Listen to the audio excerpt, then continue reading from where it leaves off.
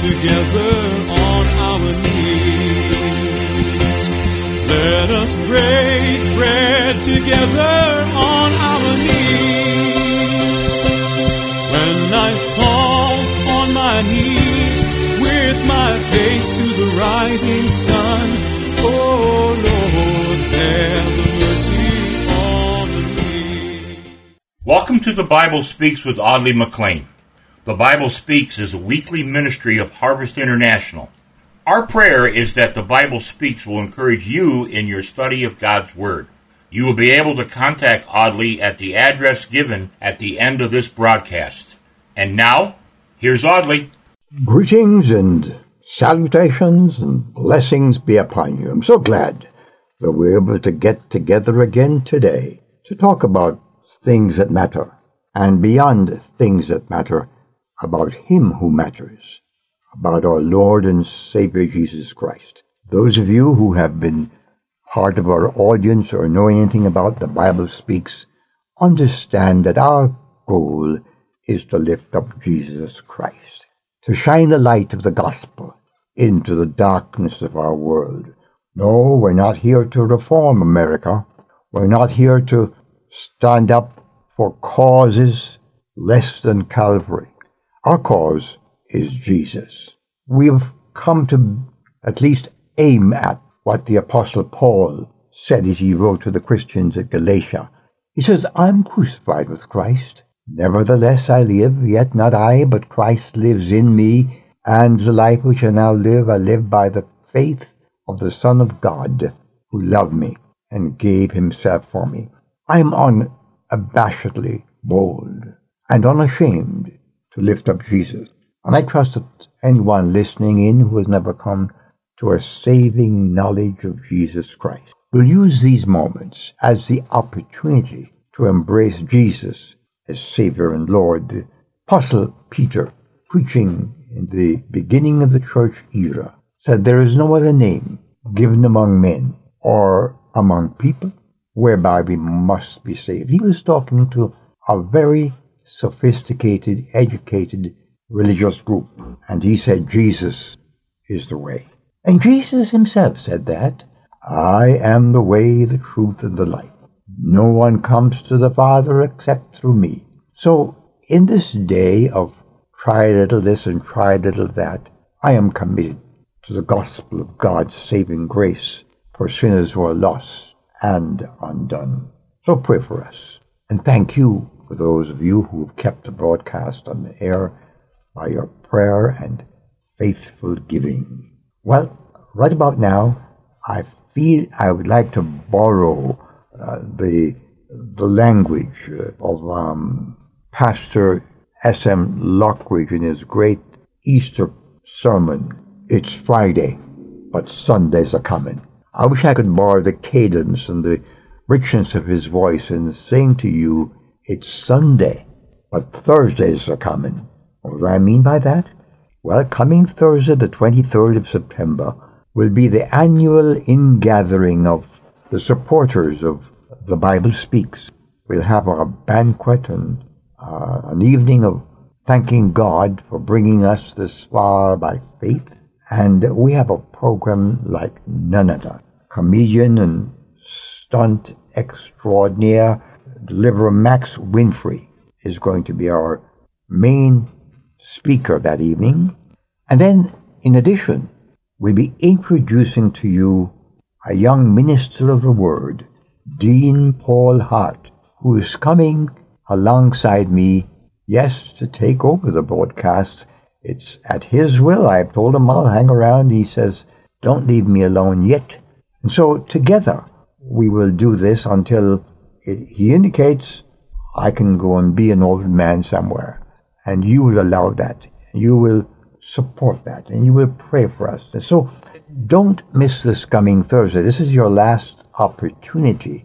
And you can register for Thursday by going immediately to one of the two websites, either going to the College Road Baptist website at collegeroad.org/event, or go to our own website, harvestinternational.org, and you can register at either of those two places. We want to hear from you. Visit our website at Harvest International and pray for all that's happening there. Our help to the areas in need, the tons and tons of food and other helpful things going to Haiti and Dominica, to places of absolute urgency. Be a part of it and come join us this coming Thursday. The banquet is at 6 o'clock in the evening at College Road Baptist Church, 5010 Southwest College Road here in Ocala. And some of you who are too far away and your circumstances don't allow, please make your contribution at one of the websites that I've mentioned to you, or at the address it would give you at the end of the broadcast. A couple of weeks ago, I left off talking about the devil's temptation and his inroads into Eve's and Adam's life and the consequences that we all face. And I was talking about our avoidance of satanic intrusion into our lives. And I want to just wrap that up by reminding us that Satan is alive, his time is limited, and he knows it. And so he's going to pull out all the stops. And I want to encourage you to pay attention to the one significant aspect of Eve's failure, and to remind you it still is true about you and me today. Let's pray. Heavenly Father, help us to grasp the imperative of resisting the devil. Help us to grasp the imperative of commitment to our Lord Jesus Christ and his lordship in our lives. Lord, draw our hearts out to the imperative of holiness and obedience and humility. We ask that these moments may enrich our lives and bring glory to your matchless name. Amen.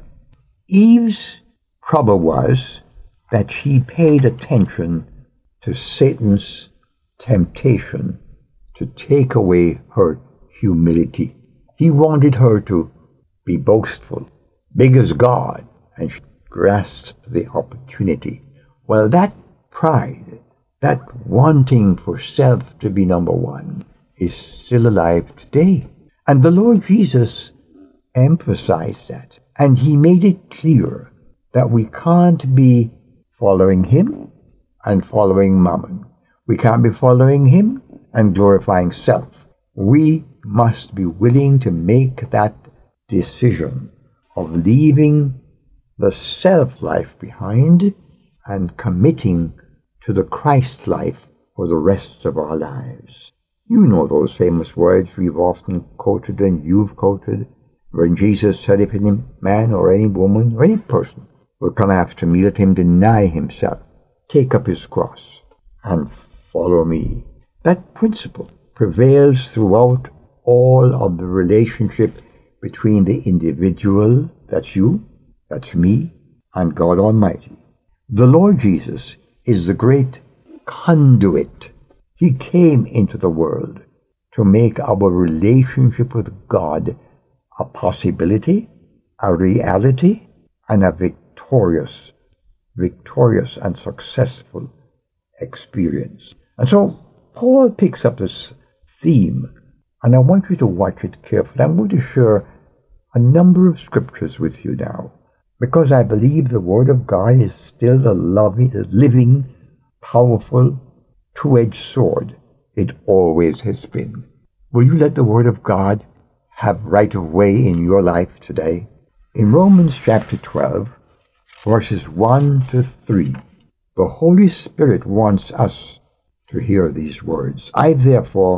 Therefore I urge you, brothers and sisters, in view of God's mercy, to offer your bodies as living sacrifice, holy and pleasing to God. This is your true and proper worship. Let me read those words again. This is your true and proper worship. Oh, we've heard a lot about worship, and there are books written about worship. But genuine worship, actually, Paul says, is handing over to Jesus Christ. Whether you express it in song or spoken word, what matters is what's the intent of your heart. Are you worshiping him in spirit and in truth? Is he Lord of your life? And Paul says you must hand over body, soul, and spirit to him.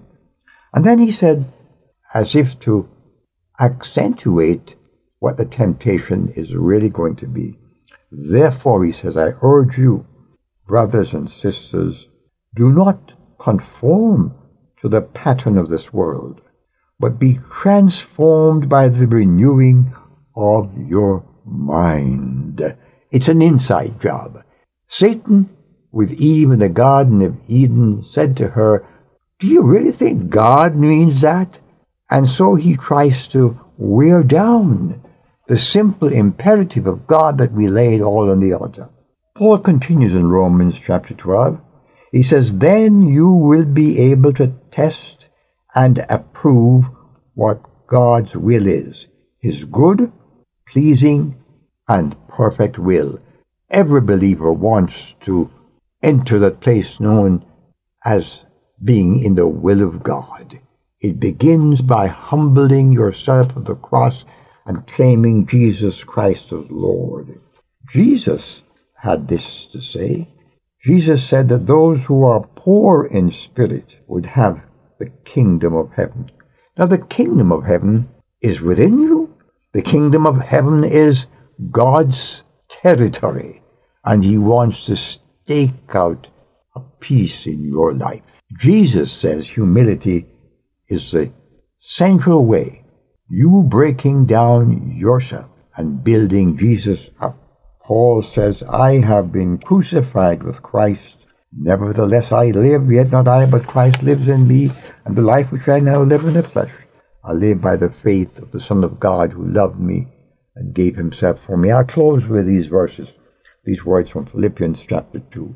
Therefore, if you have any encouragement from being united with Christ, he says, make my joy full, Paul says. And then he goes on to say, do nothing out of selfish ambition or vain conceit. Rather, in humility, value others above yourselves, not looking to yourself.